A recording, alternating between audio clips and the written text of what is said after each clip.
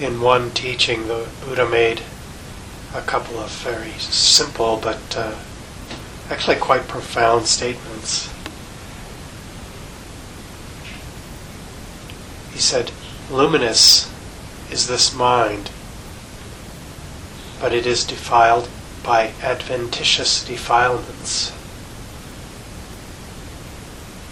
Luminous is this mind, and it is freed from adventitious defilements. I mean, these two statements. The word adventitious may not be one we're familiar with or use very much. It means visiting, not an inherent, intrinsic part of, but a visiting.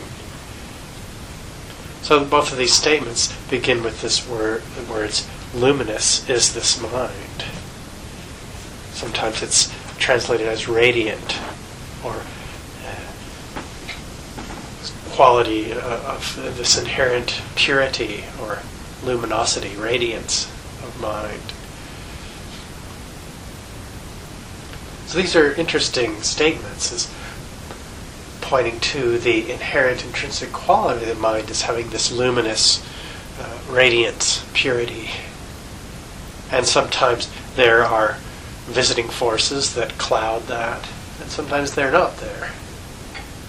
It can be defiled by them, you could say, clouded, covered over by them, obscured.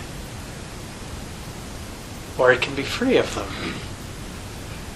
And so in either case, the inherent luminosity, purity of mind is not affected. We could liken it to the sky or space. Clouds can come and cover that over. We have a clear, beautiful blue sky today, but it was cloudy a couple days ago. But the nature of the sky wasn't changed. It was just covered over, obscured by clouds, you could say. So this is interesting to hold in mind in relationship to the Buddha's instructions in our meditation practice on mindfulness of the mind. This is the third foundation. I'll speak about a bit this morning. The third foundation of mindfulness, citta nupassana,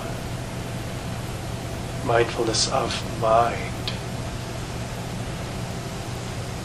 We use the word mind in a lot of different ways. But if we think of mind as this radiant, luminous, knowing faculty, the knowing quality there, that can know anything. And so in this section, in this teaching, the way the Buddha speaks about mindfulness of mind is that one knows a mind in which greed, or sometimes lust, passion, desire, these words interchange depending on the translation. One knows if this is present in the mind or if it's not present. One knows if aversion, hatred, ill will is present or is not present. One knows a mind that is deluded, if delusion is in the mind or not. So we can know these things, right? We can know the qualities of the mind in that way. One knows a contracted, constricted mind, or one that is not contracted, constricted, scattered, or not, expansive, exalted, or not, concentrated mind, or a mind that is not concentrated, a released, liberated, free mind, or not. One is aware of phenomena within the mind in terms of their arising, in terms of their passing away, or in terms of both arising and passing away. Or much like the section on mindfulness of the body, this section ends with, or mindfulness is developed to the extent necessary to know that there is a mind.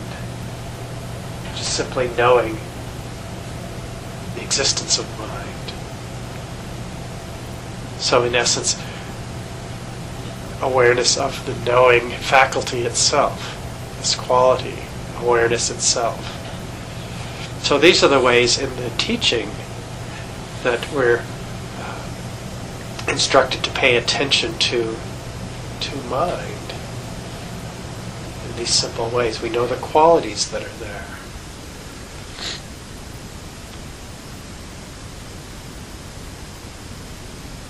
Most of the time, much of the time,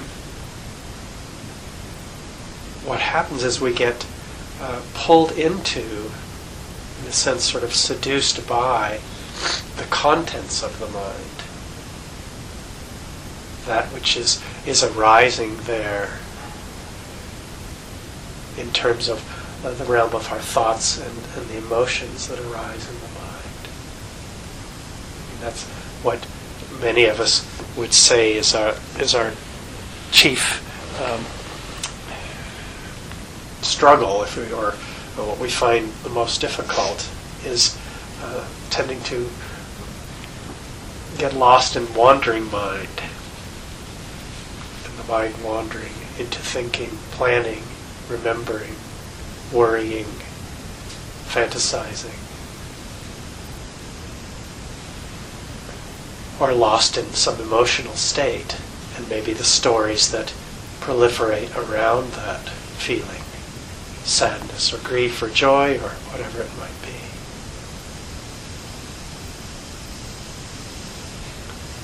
Turn this thing off.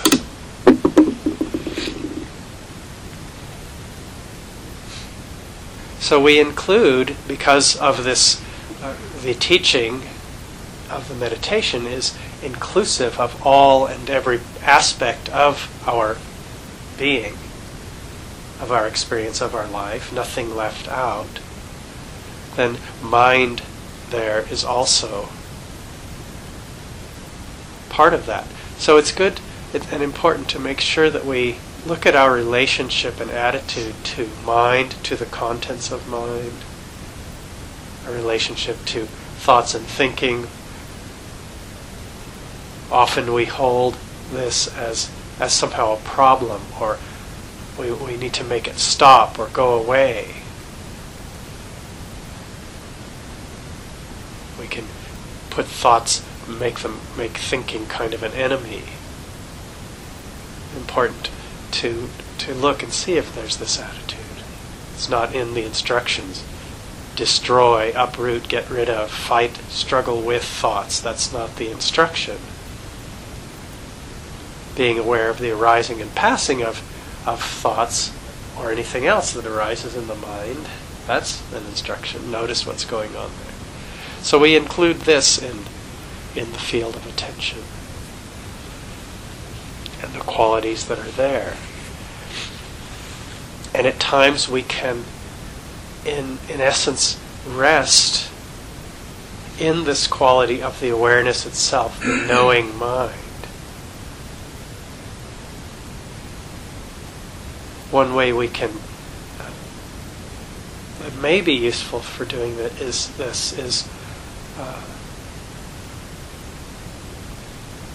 it's almost, if one were using a mental label or note, we put it in the passive voice, what's called the passive voice in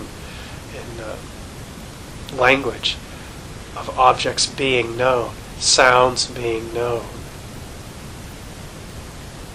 thought being known, whatever might be arising in the body being known. So we turn the attention, we make a slight inclining of the attention towards the knowing quality, towards the awareness,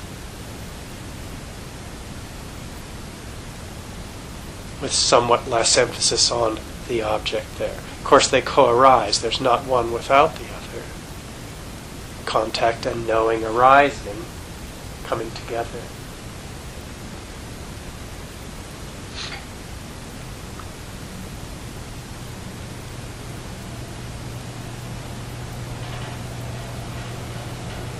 So settling into the posture here for this meditation period together.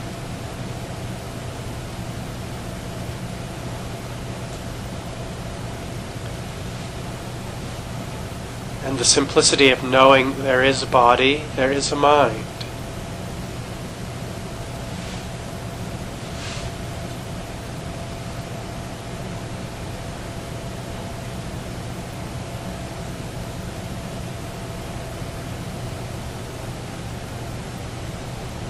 It's totally ordinary. There's nothing special there.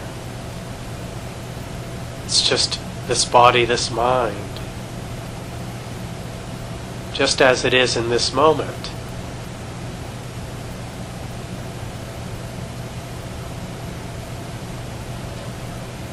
The flow of sensations in body.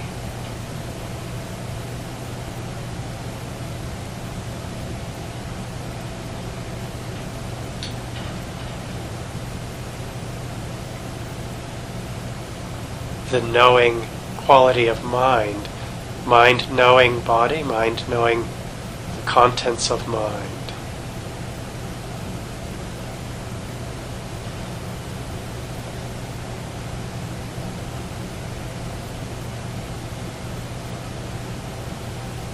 Checking the mood of the mind, if there's any mood that might be present there. Some subtle coloring or shading, quality of colors are perception.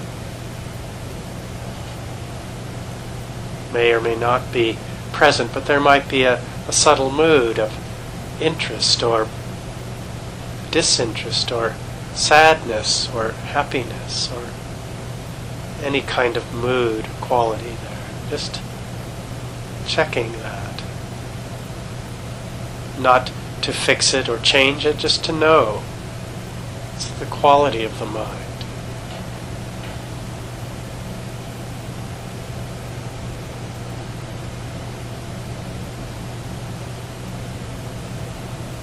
Maybe sleepy, dull feeling in the mind, or restless, energized, interested, bored,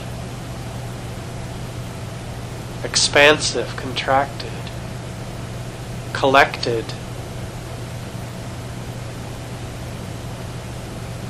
wandering.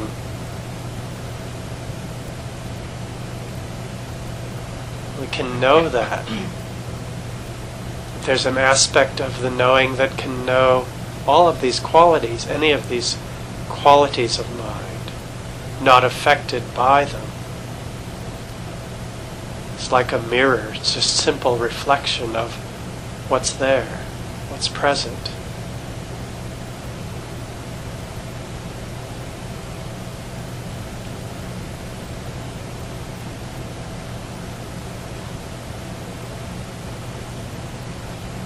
And so the instructions are the simple knowing of what's present, knowing of these qualities within this field of mind and body.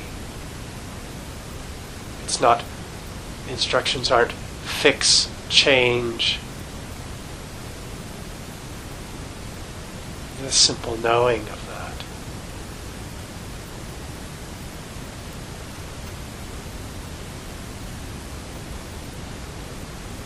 Using your anchor as a place to stabilize the attention. Maybe starting now to let go of the anchor a bit. It's a choice to make. Resting more in the awareness and in the flow of arising objects. Mindfulness connecting with each arising.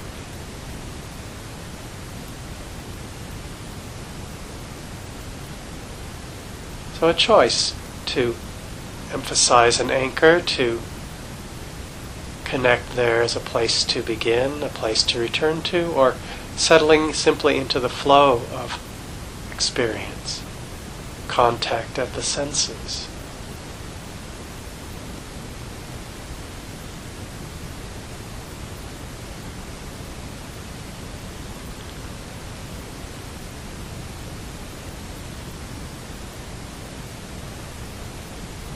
Keeping it simple. If things feel confusing or complicated, it's a good sign to come back to simplicity of simply knowing body sitting, knowing breath within the body.